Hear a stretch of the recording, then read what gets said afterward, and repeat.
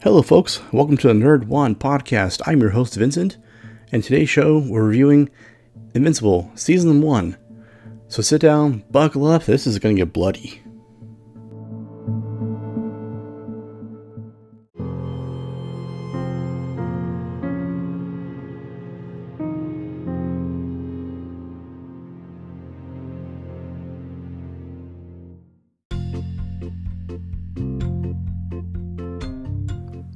Hey folks, before we get going, I just want to ask you, if you like this series, if you like this episode, please do share it on your social medias. Like, subscribe, we're on almost every podcast platform, and hit up our website at podpage.com/nerd1 for everything Nerd One and Nerd One merch.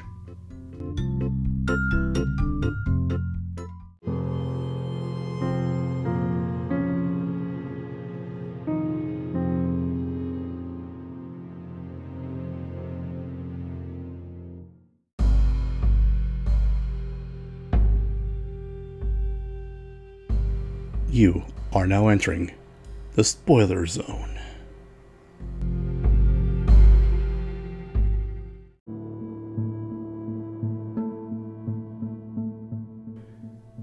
And I was not joking about that bloody part, just to let you know. So, I'm going to do this right now. First off, if you didn't hear it before, spoiler alert. Spoiler alert. Yes, we are probably going to spoil some big things about this season. But here we go.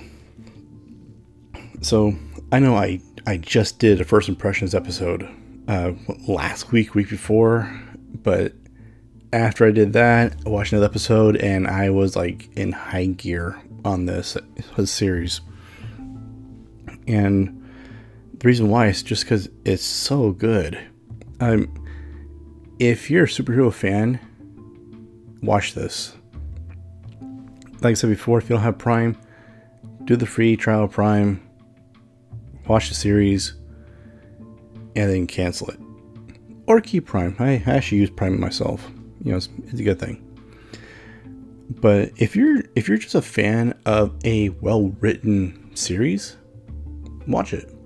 Because I believe it'll cater to both. If you're someone who loves like development, like a long-running storyline, this is something that you'll enjoy. Even if you're not a fan of superhero stuff, I'd watch it. But once again, this is not a family-friendly show. This is strictly for those of a mature mind, because it does involve a lot of language and a lot of violence and a lot of blood. So, yeah, heads up on that. But once again, I kind of want to shout out, the incredible voice cast that they got on this series. I mean, they were able to get some really strong people behind this. Like I said, they had J.K. Sims playing Omni-Man, Nolan Grayson, Steven Yeun doing Invincible or Mark Grayson, Sandra Oh to Dave Grayson, Mark Hamill was there as Art Rosenbaum. For those who don't know, or maybe didn't listen to the episode last time, he's the one who makes the superhero costumes. They even got Seth Rogen on board, Jillian Jacobs, and really many more. There's even a point where, I think I said before, Ezra Miller showed up for an episode or two. So, it's really a star-studded cast, I'll put it that way. But really, what got me like kind of amped about this and hyped about this is really just, the final episode was just brutal. And not just like wow, that's messed up. Like, it was really messed up and brutal.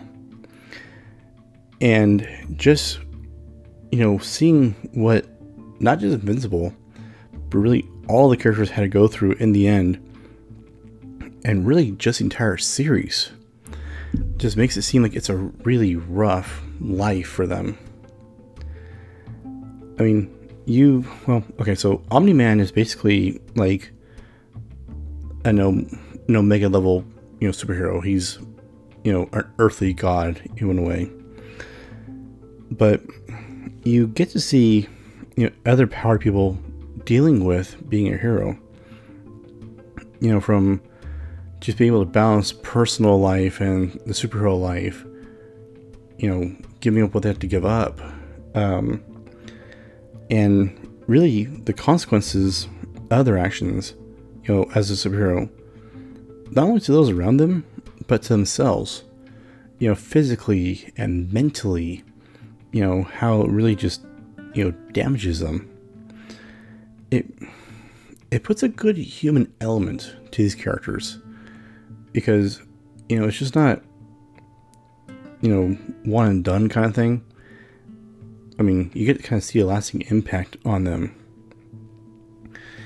And, some of the stuff, just the thought of it, kind of going one of those like, if I was him or if I was her, I would react the same way, or I'd be off way worse, or I might be okay with it.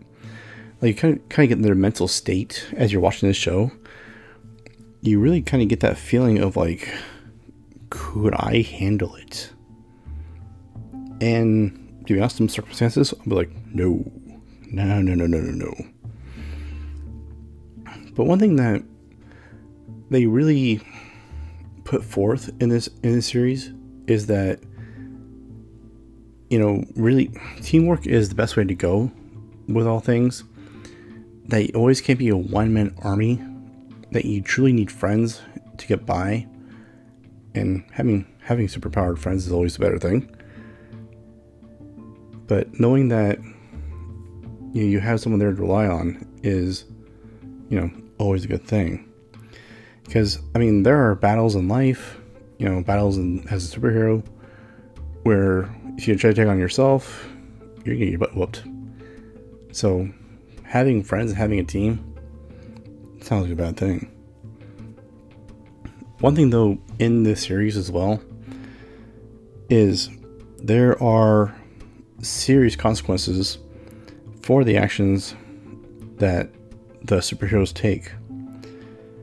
In like most, superhero shows, or even movies, basically where the hero goes home and everything is all hunky-dory and great and glad in the end.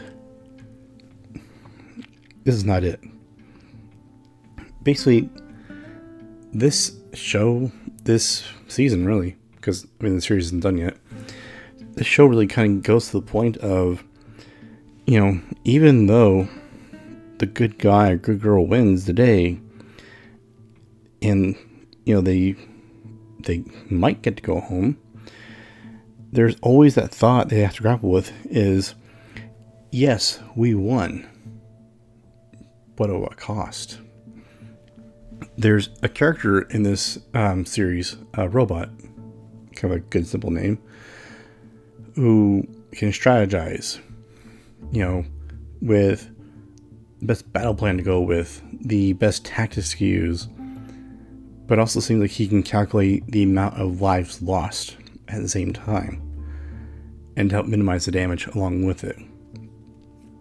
And it's really because of his technical skills that he's able to, he's chosen to build the new, basically the new, guardians of the planet.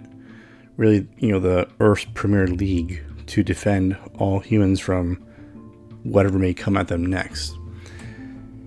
And that's another aspect as well, is, he gets to choose his team, and a lot of them are used to being their own freelance, superhero. Just going out there, getting the job done themselves, best they can do it, and getting out of there. But they, choose to sign up to be the Guardians. And you kind of get to see them struggle as a team. And it's honestly a lot of egos that get involved with this. And it's true in real life that there are those people who are always who want to be part of the team, and always want to lead the team, but aren't fit to lead the team. And I'm kind of getting off topic on here, but really, this whole season itself was solid, in my opinion. You know, it's good. There are dark moments in it. There are really heavy moments in it, like to the point you have to kind of pause it, step away from it. So I don't blame you if you have to kind of watch this in pieces. For me, I was doing my best to binge it because I love the superhero kind of stuff. As you all know, I mean, this is Nerd One. You know that I love superhero stuff. And this is, you know, along with it. You know, can't wait for season 2. Very tempted to buy the comics to go with this. Just because, you know, I know there are the comics out there. But with it being renewed for season 2 and 3, I'm not sure if I want to be spoiled. I'm not sure if I want to read the head, basically. You know, I'm almost wondering if I should just wait for season 2 and 3 to come out. Like, I'll probably buy the season 1 comic, or the comic that season 1 is based on. But I'm not sure if I want to buy the rest of the comics yet. We'll see, though. We'll see. So yeah, I guess long story short, liked it, recommend it, and yeah, if you have Prime, watch it. It's worth your time. But folks, that's all I got for this time. So once again, I am Vincent. This is the Nerd One Podcast.